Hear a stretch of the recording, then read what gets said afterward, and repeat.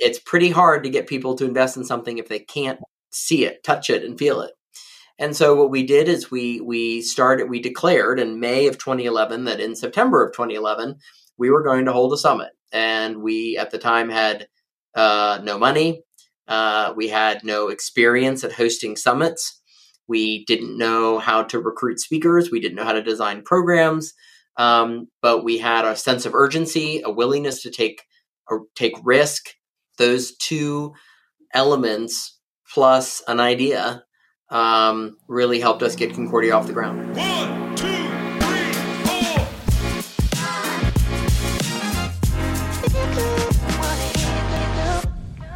4. Welcome to the Green Hour, a community of innovators, activists, and government leaders in the world of sustainability. Each week, you will hear from a leader in sustainability to help unlock your mind to a greener future.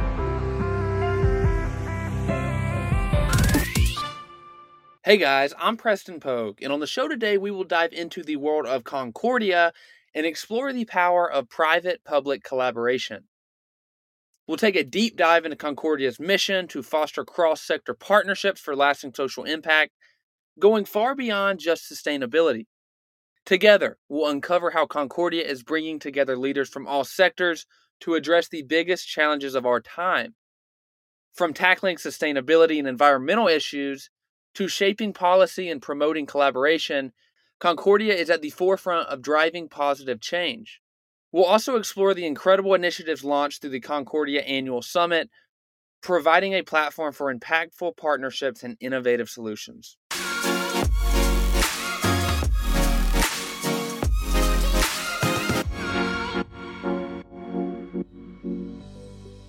If you think back to your childhood about the first encounter you had with entrepreneurship, what would it be? Most people get the picture of a lemonade stand in their head as it is the prototype of the American dream. Kids standing on a sidewalk with a table holding a mixture of water, sugar, and lemon juice. Lemonade stands teach kids valuable business lessons like pricing strategy, supply chain management, inventory management, and customer service. When I think back to my childhood, I can remember working lemonade stands, but I also remember the digital version found on coolmath.com, where you would set the price of the lemonade based on external factors like weather and traffic. You would have to control the inventory on a daily basis and deal with shortages and spoilage, and you would have to set a strategy for how to use profits. In 2004, two best friends were attending an all-boys boarding school in Connecticut when they saw their own lemonade stand opportunity. The snack options available to students at this school were subpar at best, and they were growing tired of the lack of healthy alternatives. The two best friends decided to start an after-school snack business where they could take orders and deliver snacks to students. Sound familiar? Maybe it's because you ordered on Uber Eats or DoorDash in the past week. This concept was just that, except by foot.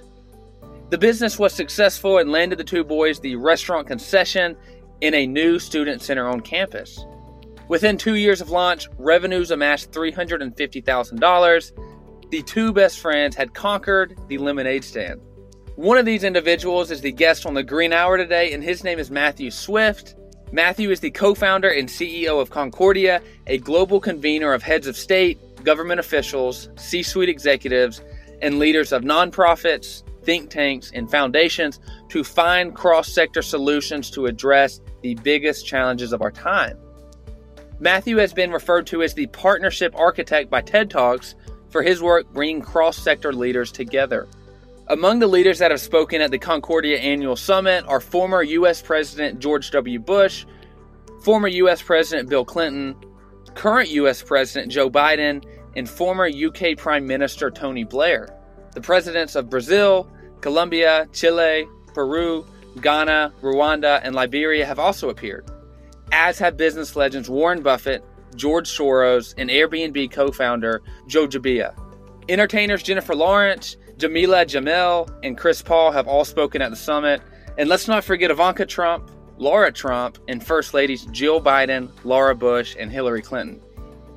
So how did the Concordia Annual Summit become the largest and most inclusive nonpartisan forum alongside the United Nations General Assembly? It all goes back to Matthew Swift's entrepreneurial spirit. Following the success of the after-school snack business, Matthew found his way in the media industry and spent a brief stint of his career there, holding positions within News Corporation. Matthew and his best friend Nicholas Logothetis started Concordia fresh out of college. If you're wondering if that is the same friend from the after-school snack business, it is. The two have grown Concordia into one of the most successful forums in the world. Matthew Swift's exceptional drive and work ethic have been evident through his remarkable journey, from his early days in the after-school snack business to his ascent in the media industry and ultimately the growth of Concordia. Matthew's relentless pursuit of excellence is a testament to the impact of one's environment. Throughout his life, he has consistently sought out opportunities and surroundings that foster success, propelling him to new heights. Matthew's story serves as an inspiring reminder of the power of determination and the influence our environment can have on our personal and professional growth. I grew up in Charlottesville, Virginia. Both of my parents decided to move to Charlottesville because my father had attended the University of Virginia and was a very, very proud graduate of the university, and I think wanted his kids to grow up in that kind of environment in a smaller university town. So I was extremely blessed growing up in a beautiful part of the country and also a historic part of the country. And it was there that I had a great childhood and great set of experiences that then led me to going to a high school in Connecticut called Salisbury School, which is a small all-boys boarding school in the northwest corner of Connecticut, which it was that experience and the people that I met there that had a transformational impact on my life. And we can certainly get back to that. And then from there, I went and attended Georgetown University in Washington, D.C., and Georgetown being at that intersection of politics, foreign policy, and really the geopolitical capital of the world. It was a immense honor and important opportunity to be able to meet some incredible people, study under some remarkable professors, including the first female Secretary of State, Madeleine Albright, the former Prime Minister of Spain, Jose Maria Aznar, and the former President of Poland, Alexander Kwaśniewski. And it was there that I was able to really use my passion for entrepreneurship and starting my own organization, where a lot of that was cultivated, encouraged, and tremendous opportunity came from all of that. So you touch on this passion of entrepreneurship. I want to dive back into when you were in school at this boarding school in Connecticut. And what I read was with your best friend at the time at this school, you started an after-school snack business on campus. And, it was extremely successful. You ended up, achieving revenues of, I think, $350,000 within just 2 years of launching, and profits were donated to charity. So that's kind of wild to think of, an after-school snack business, and you grow it that much in 2 years. So could you touch on that a little bit and, how this passion of entrepreneurship started when you were young and you've just molded it throughout your life? I think that so much of it was first having great parents and a great upbringing where it was always encouraged that if I put my mind to something and work hard enough, that you can achieve anything. And I think that is not something that I think that's something that is so consistent with growing up in the United States and part of being an American. And I think that was instilled in me from a very young age by my parents, by my grandparents as well. And then it's really about the people and who you meet. And so when I went to boarding school, I met a young guy named Nick Logothetis, and myself with Nick and also a gentleman named Michael Katzenberg, we launched a snack business in an environment where you didn't really have a lot of alternative options. And so schools can be, mini worlds in themselves, right? And so what we first offered was a service by which you could order food that would be delivered to your room after study hall.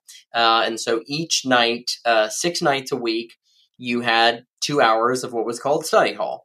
But at the end of study hall and before lights out, you had a small but important distinct window by which you can kind of do whatever you want. And so we offered a food delivery service that brought food directly to your dorm room.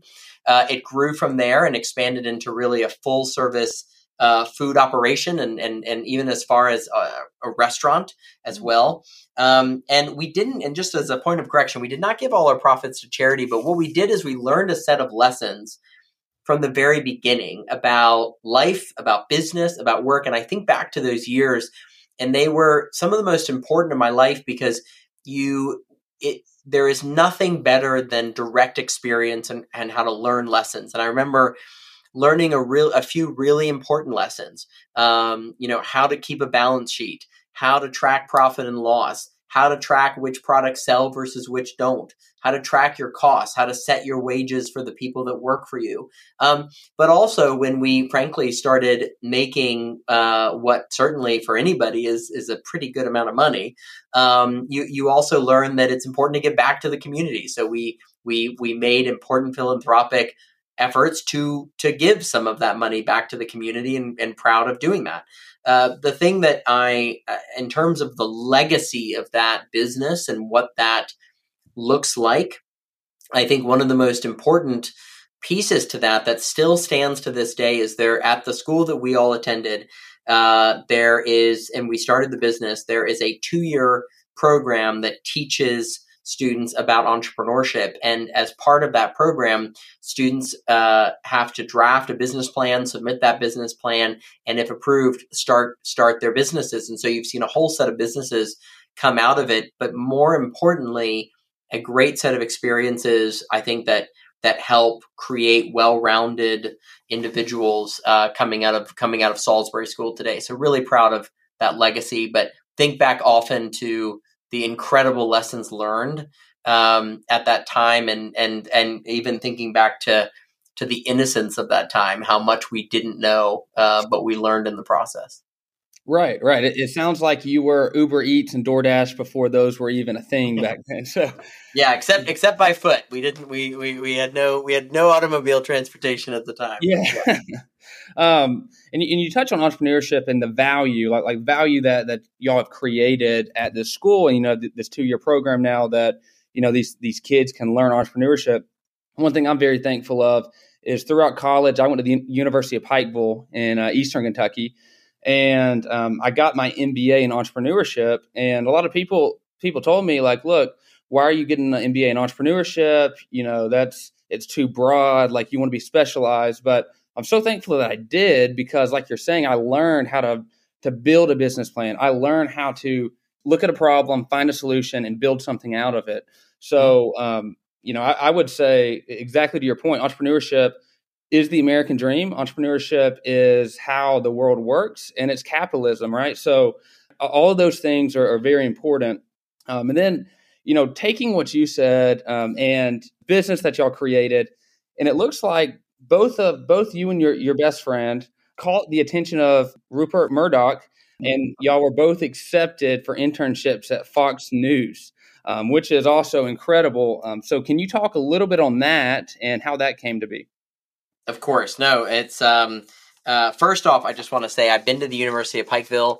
Okay. It's an incredible school, great institution, and I really enjoyed my time visiting campus a few years ago. So congratulations on you're now an alum of University of Pikeville now. Great.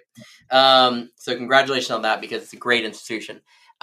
So the media interest was always something that had captivated me and captivated Nick, one of my co-founders in the snack business in high school. And so we both agreed that in the summers we weren't the types to go to camp or to go do different things. What we wanted to really do is get started in our careers, even though we were so young, because we were still in high school at the time. But we wanted to work in media. And we both shared a deep love of news, of geopolitics, of U.S. politics, of current events. And so we went and we tried to apply for internships at CNN.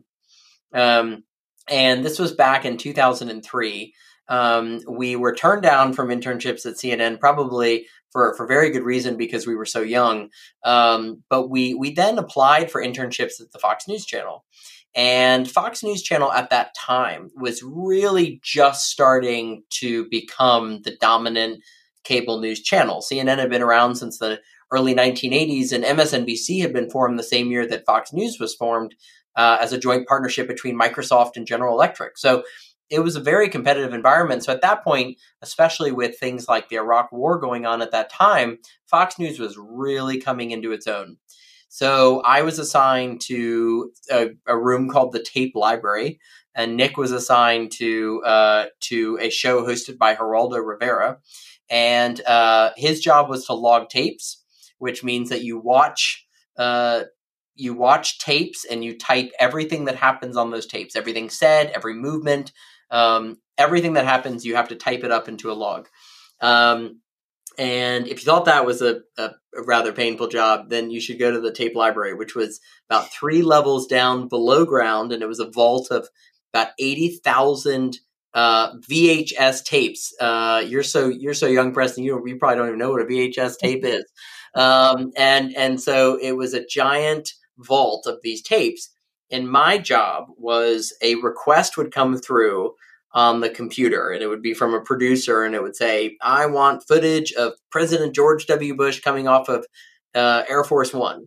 And I would have to look into the system at all the tape logs and find that footage, go find that tape, and cue that tape up to the point where the B-roll has the footage of President Bush coming off Air Force One.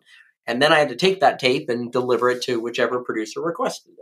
Now, of course, today it doesn't exist anymore because everything is digital, so that I don't know what's going on in the vault these days. But it was an incredible experience to just be in the action of a 24-hour news channel. There's nothing quite like the energy of a newsroom of a 24-hour news channel. I mean, it was just, and at age 16 or however old I was at the time, it was just an incredible experience. From there, we had a chance, but really interesting opportunity to meet some of the executives of Fox News Channel. And then eventually, yes, you are right, we had an opportunity to meet Rupert Murdoch, the chairman and CEO of News Corporation, which at the time was the most international media company on the planet. And here is an entrepreneur who took a newspaper business of one newspaper in Adelaide, Australia, and turned it into the most global media company in the world, spanning 20th Century Fox, British Sky Broadcasting, Fox News Channel, Star, India, you name it. And it was an incredible experience. It led to a series of internships at various News Corporation companies, taught me so much. Although I have to say, I probably learned more with the snack business, but it taught me so much and gave me so many incredible opportunities, which I'm really grateful for. So after those internships, did you find a career in media right after those internships with these different media companies, or did you jump right into Concordia? So coming out of college, jumped right into Concordia. I think that there was no question wanting to be an entrepreneur. I think the sort of the big corporate ladder at the time wasn't for me and wasn't for Nick. And so we wanted to start something together. So we launched Concordia. And I remember we filed all the paperwork in early 2011. And like a lot of entrepreneurs in the process, you can oftentimes overthink things. You can spend too much time trying to put on paper exactly how everything's going to work, when so often that's until you start doing it, there is no way to know what's going to work or not. Now, that's a scary proposition because that means you got to take a lot of risk. You got to put yourself out there. You got to be willing to fail. And so that was a time where we spent a lot of time putting the concept together for Concordia. And we went to so many people to say, what do you think of this? What do you think of our concept? And it was pretty universal that most people thought it was a bad idea. Most people thought that it was an idea that was already being done by others. The idea of creating an institution that breaks down barriers between the public and private sectors, that convenes leaders from governments and from companies and from nonprofits to talk about some of the most pressing issues of our time, and using convening to do it. A lot of people felt it was already done. And what we then learned from that experience is we're selling an idea on a piece of paper, but that's not enough. You have to have a prototype. No different than if you're building a chip or you're creating a food business. It's pretty hard to get people to invest in something if they can't see it, touch it, and feel it. And so what we did is we declared in May of 2011 that in September of 2011, we were going to hold a summit. And we, at the time, had no money. We had no experience at hosting summits. We didn't know how to recruit speakers. We didn't know how to design programs. But we had a sense of urgency, a willingness to take risk. And that those two elements plus an idea really helped us get Concordia off the ground. You talk about building a prototype and then actually putting something out there to see if it works or not being afraid to fail. I can remember after I graduated with my MBA last May, my first ever job was running a golf company. I'm not a golfer. I wish I could play golf, but I'm horrible. But, they put me in charge of this golf company. I was the only employee. And they said, Preston, look, you need to scrap everything that was this company and rebuild it from the ground up.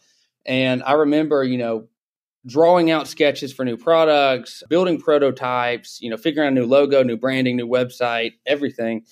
And, I was trying to figure out what material we were going to use for our base product. One material it was more expensive, but it was a better product. But it was also heavier, and it would have made shipping and packaging difficult. So I remember meeting with our CEO of our company, and he was like, Preston, just put something out on the market. Who cares I don't even care if it fails. Just put it on the market and we're going to see what happens. And that kind of caused a disconnect with my boss, because my boss is like, no, we've got to do the research. We have to look at the market and we have to put something out there that's going to be successful. So I wanted to include that in there because, my CEO at the time was trying to instill in me, do not be afraid to fail. If you fail, we can go back to the drawing board. And now we have that information that we need to build a better product. And, all of that, it really helped me. And it's going to continue to help me along my journey. And, I wanted to get into, Matthew, how I found Concordia and found you. It's actually pretty funny. I talked about the University of Pikeville, but really the person that I interacted with that opened up my eyes to Concordia was Nate Morris. And Nate Morris spoke at my undergraduate commencement ceremony. He was the commencement speaker. And I'll be honest with you, before I heard Nate speak, you could have talked about trash, sustainability, ESG, and I would have said, I don't care. I don't care, whatever. But after hearing Nate speak on how trash and waste is an opportunity and not something to be ignored, really opened up my eyes and flashed back to, a year and a half ago. Nate and Rubicon hosted a pitch competition at University of Pikeville, basically for students to submit concepts for sustainable materials management in the Appalachian region. And I ended up submitting an application, submitting a business plan, and I ended up winning the competition. And, meeting Nate, meeting the team at Rubicon, from that, all of that really opened up my mind to sustainability. And I really have Nate to thank for even this podcast because he opened up my mind to sustainability. And, interacting with Nate on LinkedIn, following him, I started to see Concordia, and I started to see your name a lot and see the valuable work that you and your team are doing. And I was like, wow, this is really cool what Concordia is. You're bringing together all of these different people from different industries, from different places of the world, and bring them into like a big think tank where people can learn and people can be educated. And it's also pretty funny, bouncing off Nate Morris. Two of my guests that I've had on the podcast are both involved at Concordia, which Max Castro-Paradis and Emma Ernst, both. Yeah, of course. So it's a very small world. It's full circle. It kind of makes you laugh because you can look back and all of these little dots that are connecting and brought us here sitting today. No, of course, that's great. And listen, you I'm not surprised Nate had that impact on you. He's an incredible entrepreneur and visionary. And as you alluded to, things come from connecting. I was recently reading a book which talked a lot about the distinction between networking versus connecting. Sometimes networking seems to have almost a bad connotation, as if you have some sort of agenda. I don't think it does. I think networking is a great word. But if you shift it to talking about connecting, I think connecting is the only way anything gets done. And people that don't understand that, I think, fail to really imagine all that is possible through the people you meet and the connections that you develop. And I think that's a really key element to all of this. And so I think that, I think it's great how you've connected those dots. I think connecting those dots is really important, and proud of you for doing so. So enough about me. I won't talk any more about me and my story, but I really want to get into you, Matthew, and really look at Concordia. So could you give a brief about what Concordia is and what your mission for the organization is? Of course. So Concordia is a nonpartisan organization that advances market-driven solutions to some of the most complex issues of our time. And if you look at the headlines today, you can see a lot of complex issues that require really important solutions to how to address those issues. And I think that this is a really critical time to bring people together, to advance connection points between people. And we at Concordia use convening as the way to do that.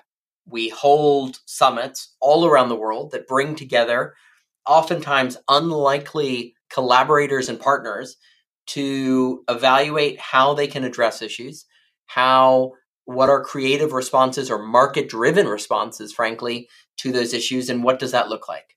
We are most known for our annual summit in New York, which is held each September, and that summit brings together over 3,500 leaders with representatives of over 90 countries now, addressing some of those very, very important issues, but also through that lens of how market-driven solutions are oftentimes the most important tools to be used to address those issues. So if you're talking about sustainability in the environment, if you're talking about the future of technology and society and AI, and I could go on, what are the market answers to those issues? And how can we help break down some of the barriers between the public and private sectors to use those solutions to really drive important and positive results? We also hold a series of summits all around the world, including Europe, Latin America, specifically one in the Amazon rainforest, and then one specifically focused on the United States. And we see convening as an art form. We are not a research institute. We do not take positions on specific subjects. We have really focused on perfecting the model of convening, and that's been a really important component to our 13 years of growth. So what I read, Matthew, was, and then going back a little bit to what you said in the earlier part of the episode on starting Concordia and that whole story with you and your best friend, what I read was that first summit in 2011 in September, that was the 10th anniversary of 9/11. And you really wanted to focus this first summit on building partnerships against extremism.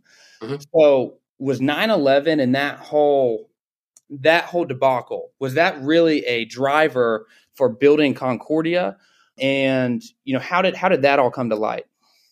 I think it was certainly an inspiration to the initial theme that we had with our first summit, which was the role of the private sector in combating extremism. And yes, it was important and symbolic timing with the 10th anniversary of 9/11.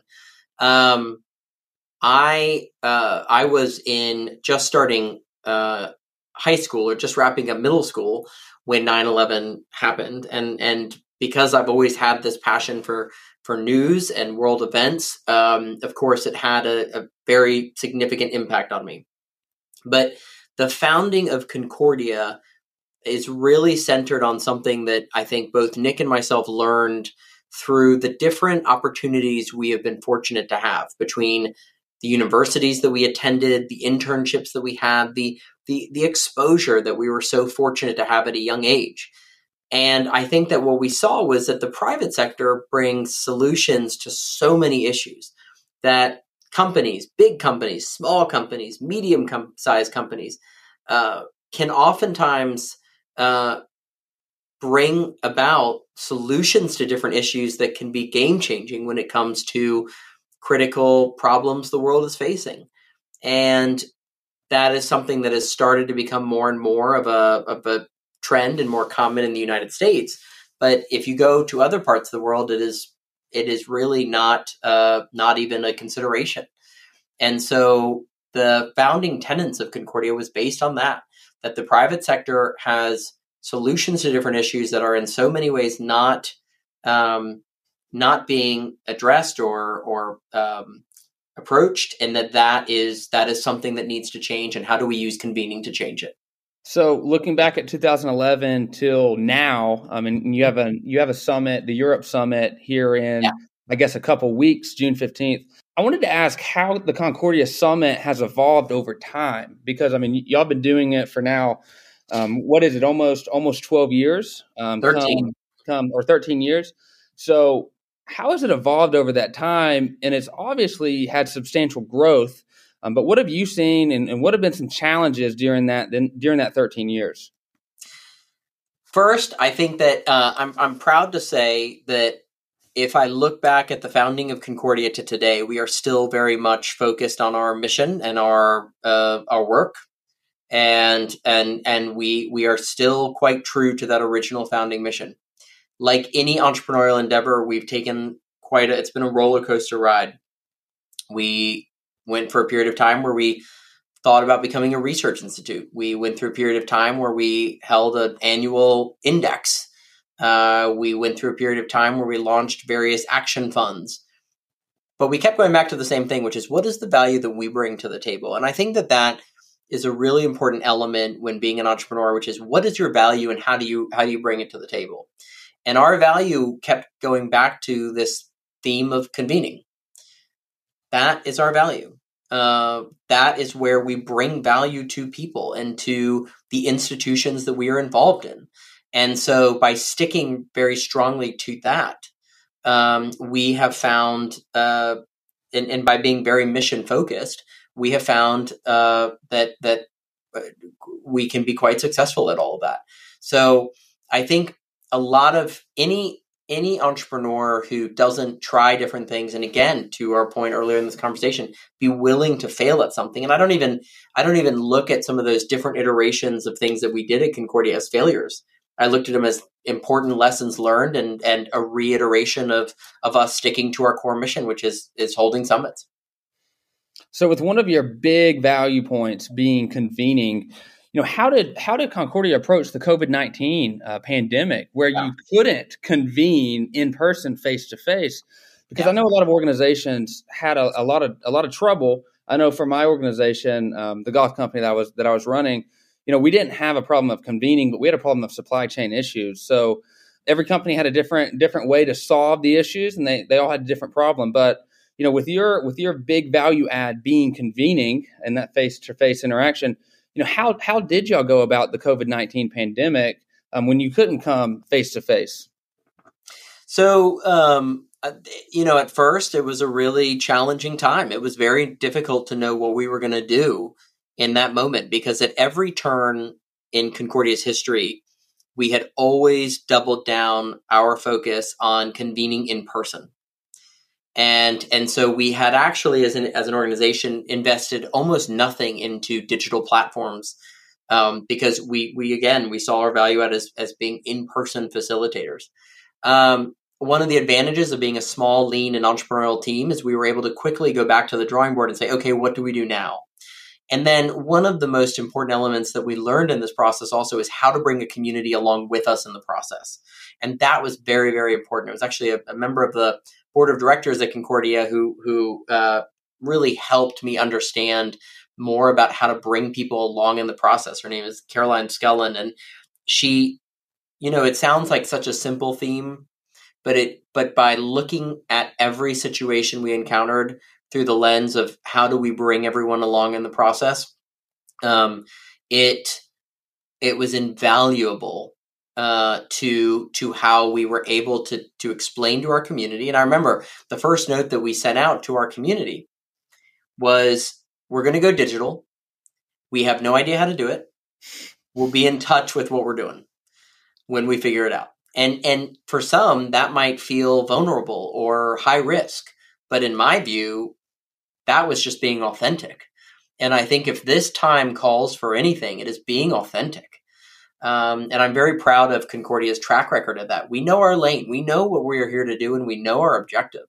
And that has kept us fiercely nonpartisan. That has kept us uniquely positioned to convene on a wide array of issues in ways that other organizations simply don't have the authority to do. And that is why I have very, very high hopes for where Concordia is going today. So, I mean, talking about COVID-19 really shifted entire business plans. So business models.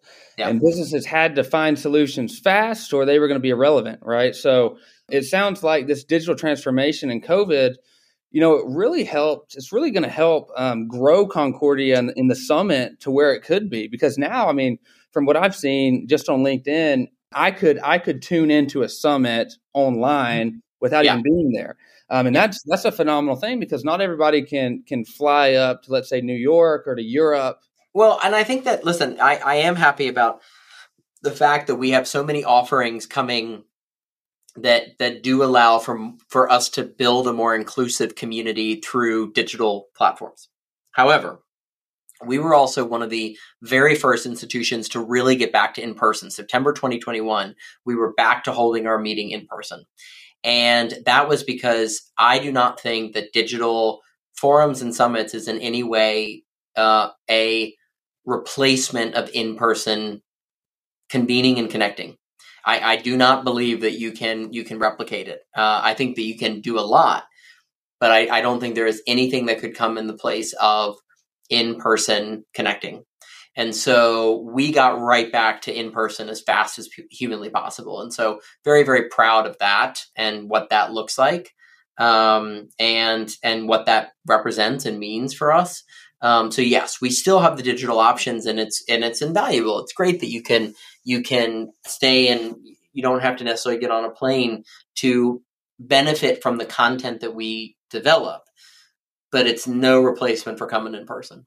So looking at, again, we just talked about the Europe initiative, the Europe Summit that is about to be held on June 15th in Spain. Can we dive into all of the different initiatives that Concordia has in these different areas of the world? I mean, you have the Americas, the Europe, the Amazon, you have the United States and the Africa, all five of these initiatives. And I kind of want to unpack and figure out what all of these initiatives are and how they differ from each other, because I know that every part of the world has different issues that they're facing. I guess I kind of want to look at how you approach this and how your team approaches these different areas of the world. Well, I think first you have to go with the approach that it's not really a one size fits all. What we do in New York each September that doesn't necessarily work in other parts of the world, but it's also, again, going back to we know our value, we know our lane.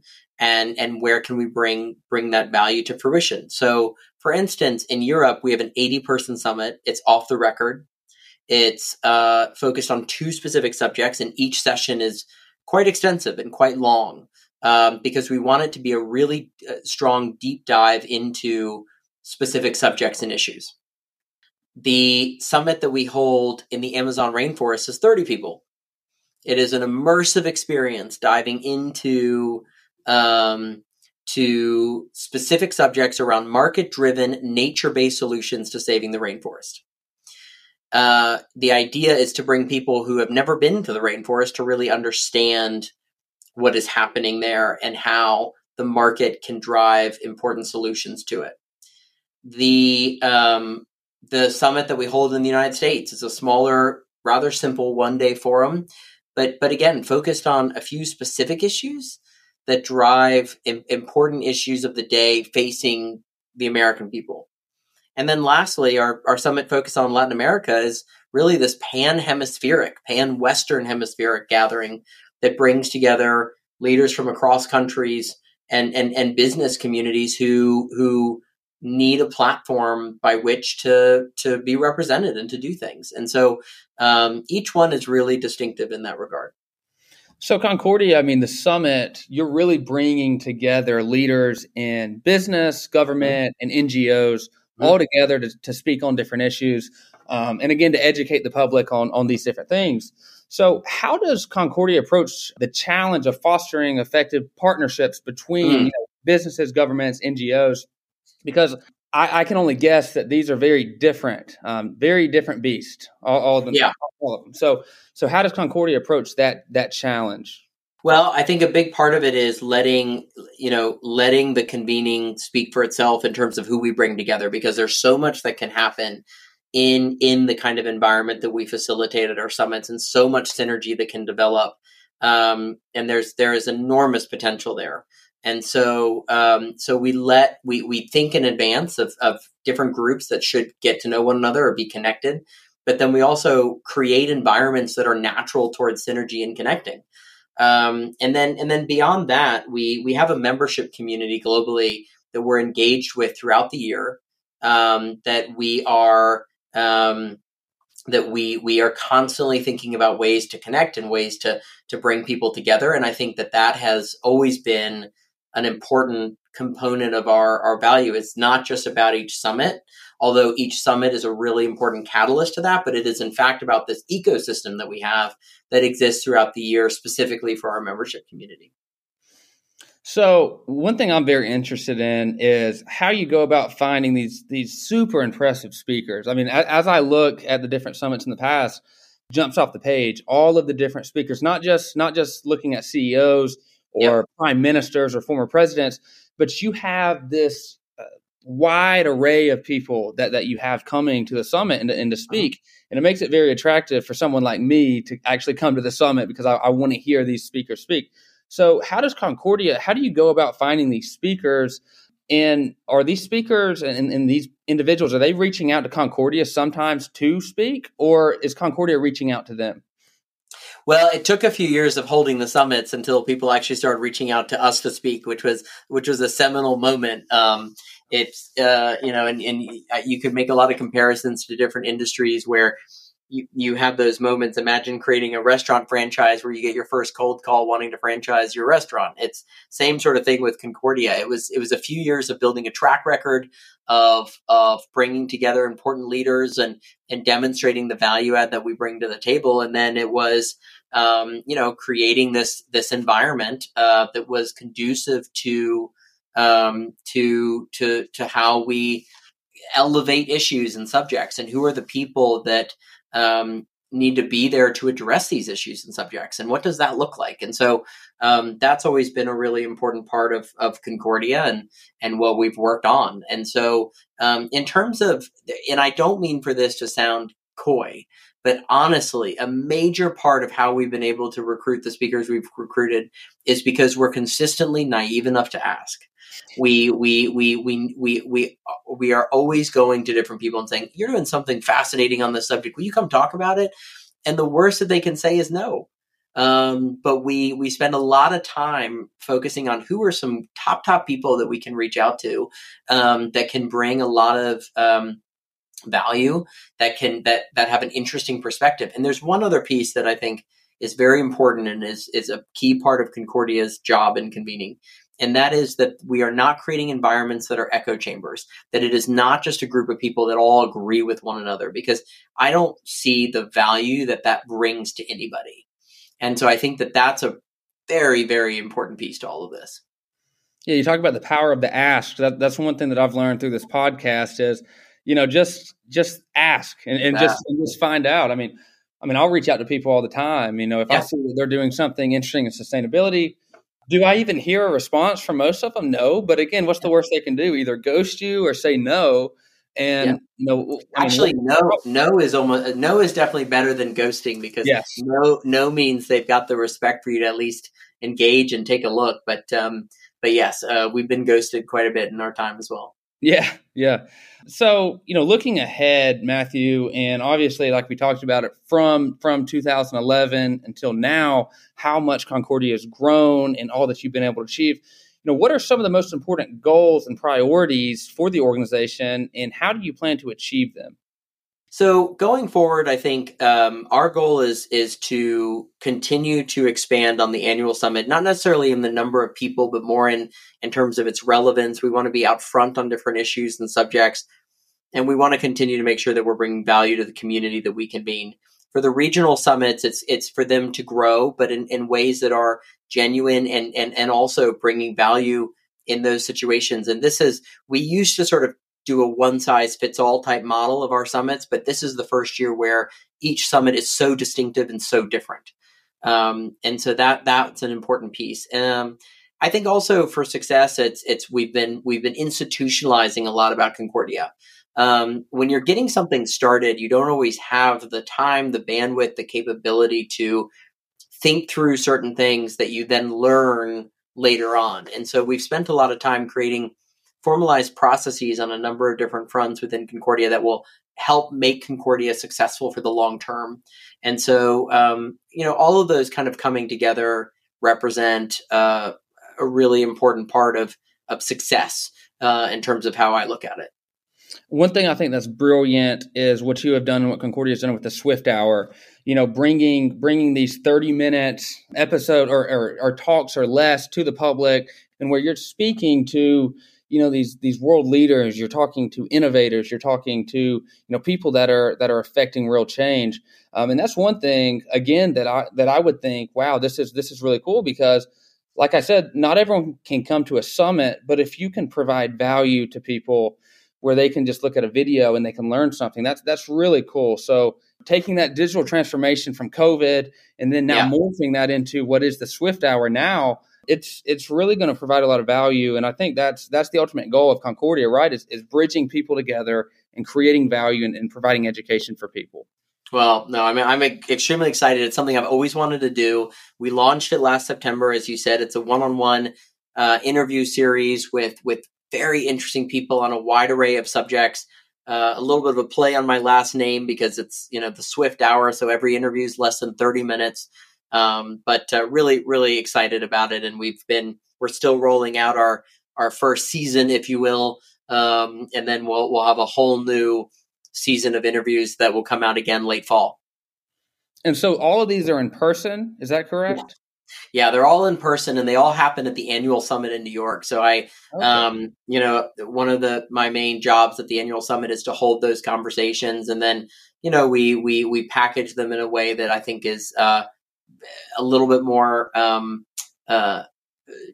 directed to a broader audience to learn about different subjects that they might not know much about. We did everything from interview billionaire investor David Rubenstein on his new book that talks about what makes good investors, all the way to the daughter of a gentleman who had been wrongfully imprisoned in Venezuela and her process to negotiate his release, and when people's lives come in the way of significant foreign policy issues. And so really, really excited about this season, and excited to have another season come out later this year.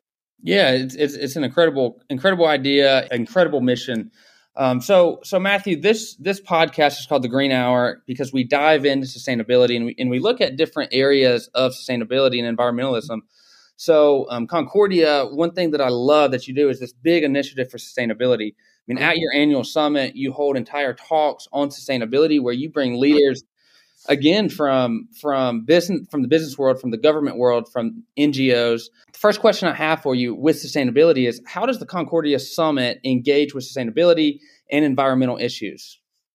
So first, to your point, I think we hold a lot of sessions on environmental sustainability, which is what we call that programmatic theme. And it's one of our most popular series because I think we believe that the market brings important issues to solving some of the most critical environmental issues. And who is against a clean environment? Who is against clean air, clean water? Who is against recycling? The question is, how does the market bring solutions to help us address these issues? And how do you do it in a way that is also inclusive of companies that are on the front lines on a lot of issues? I think at Concordia, we don't believe in saying, no, an industry can't participate in this subject because they're, for instance, from the fossil fuel industry. And in fact, what we say is if you exclude them from the table, you lose important opportunities to see where they might bring solutions to the table, because the market is having an impact on their desire and need to do that. And so that's where Concordia, again, going back to this place of where do we bring value? We bring value because of that environment that we create.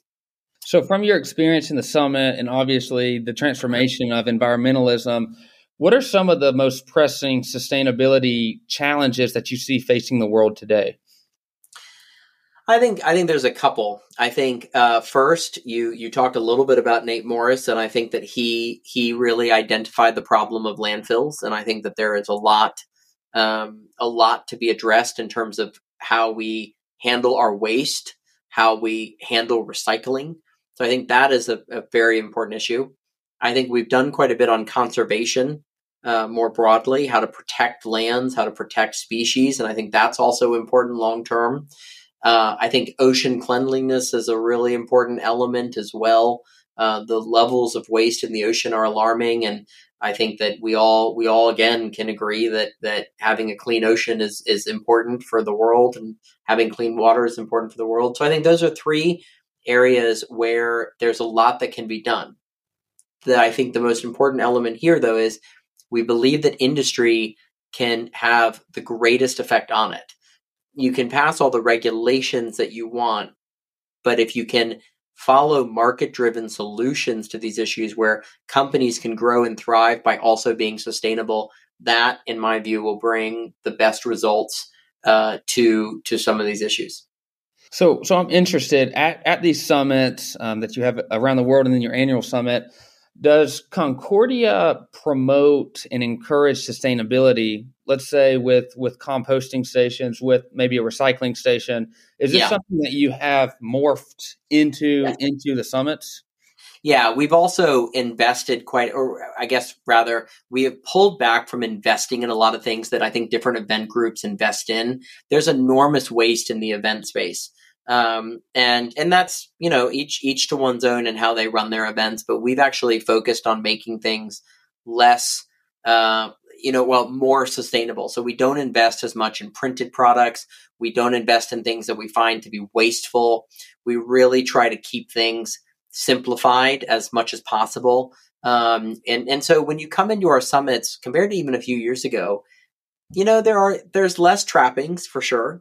It's a more simplified setup and arrangement, but it also is, I think, representative of where we need to go as a society. We even, with a summit that we're holding at the end of July, focused on the Amazon rainforest, we even had to put in materials, given the caliber of some of the people coming, to say you are not allowed to fly a private plane to come to this event because you cannot drop the carbon footprint of a small town while going to learn more about how to save the environment.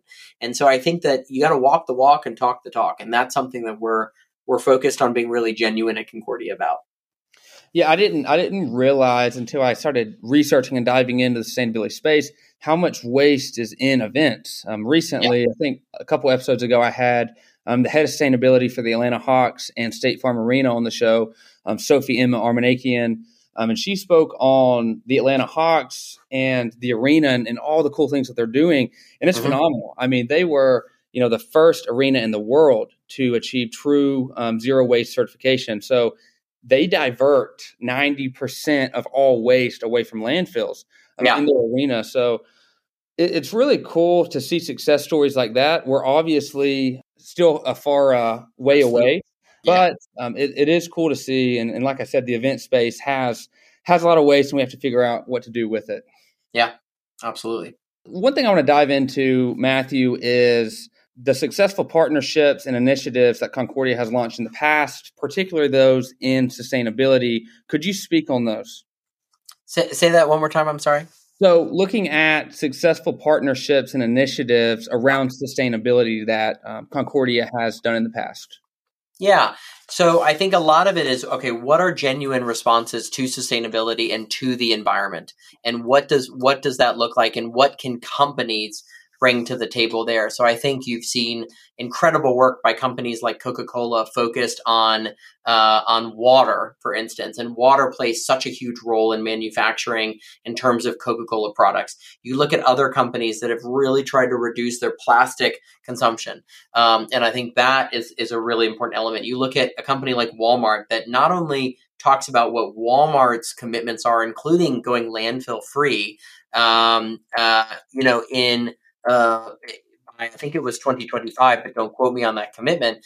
But Walmart going landfill free, which was really important. But also, how can Walmart's standards, given their power with supply chains and power with groups that come in, can trickle down? So that's an example where a company can have huge impact on different subjects and issues, as long as it sees the whole ecosystem that it's operating in. And that's also why, if you're holding a conversation on something specific, so say you're holding a conversation on manufacturing, you have to include in that conversation not just the manufacturers, but where you're sourcing the materials from, and also you've got to incorporate the retailers in that process, because in fact, the retailers is what's representative of the buying market that is calling for higher demands on more sustainable products. So I think those are sort of three examples where you have the private sector leading on things that I don't think would have happened had you not seen that leadership from the private sector side.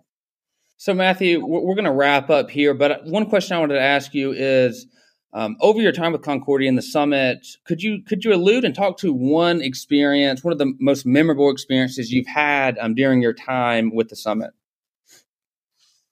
That's a great question, and it's almost too numerous to count. I think that,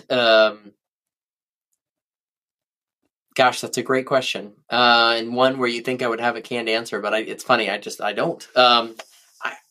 I think the first time being on stage interviewing a former president of the United States, I think that was a really important moment for me personally, and a really incredible to think about. Growing up in Charlottesville, and then not too long after sitting on stage with a former U.S. president, and now I've had the opportunity to meet and engage with the last 5 U.S. presidents. So I think that's been incredible.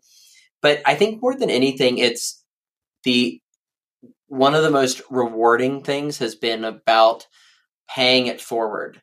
I think I had so many opportunities given to me that have been because other people gave me a chance, gave me an opportunity. And that was hugely impactful. And so I like to in turn be able to do that for others. And so with some of the schools that I was fortunate enough to attend to, they'll bring different students. So I think that being able to see students that are at the same institutions that I got the good fortune to go to when I was a kid, to then come to the summits and meet different people and have opportunities open up for themselves that they might not otherwise have. That to me is probably one of the biggest rewards. And it means a lot to me, because it's the only reason I'm here today, is because others took a risk on me and gave me opportunity. And yeah, I've worked hard for it, and there's no question that I've worked really hard for all of this. But I wouldn't have been possible if I didn't have certain opportunities, and I get a lot of reward from helping others have those same opportunities. Yeah, but that's incredible to see. Well, Matthew, thank you so much again for joining the Green Hour and spreading all of your experience and your expertise, and really just talking about these key issues. So I can't thank you enough. Thank you again for coming on. Preston, great job, and congratulations again on the Green Hour, and it was a real pleasure to be with you.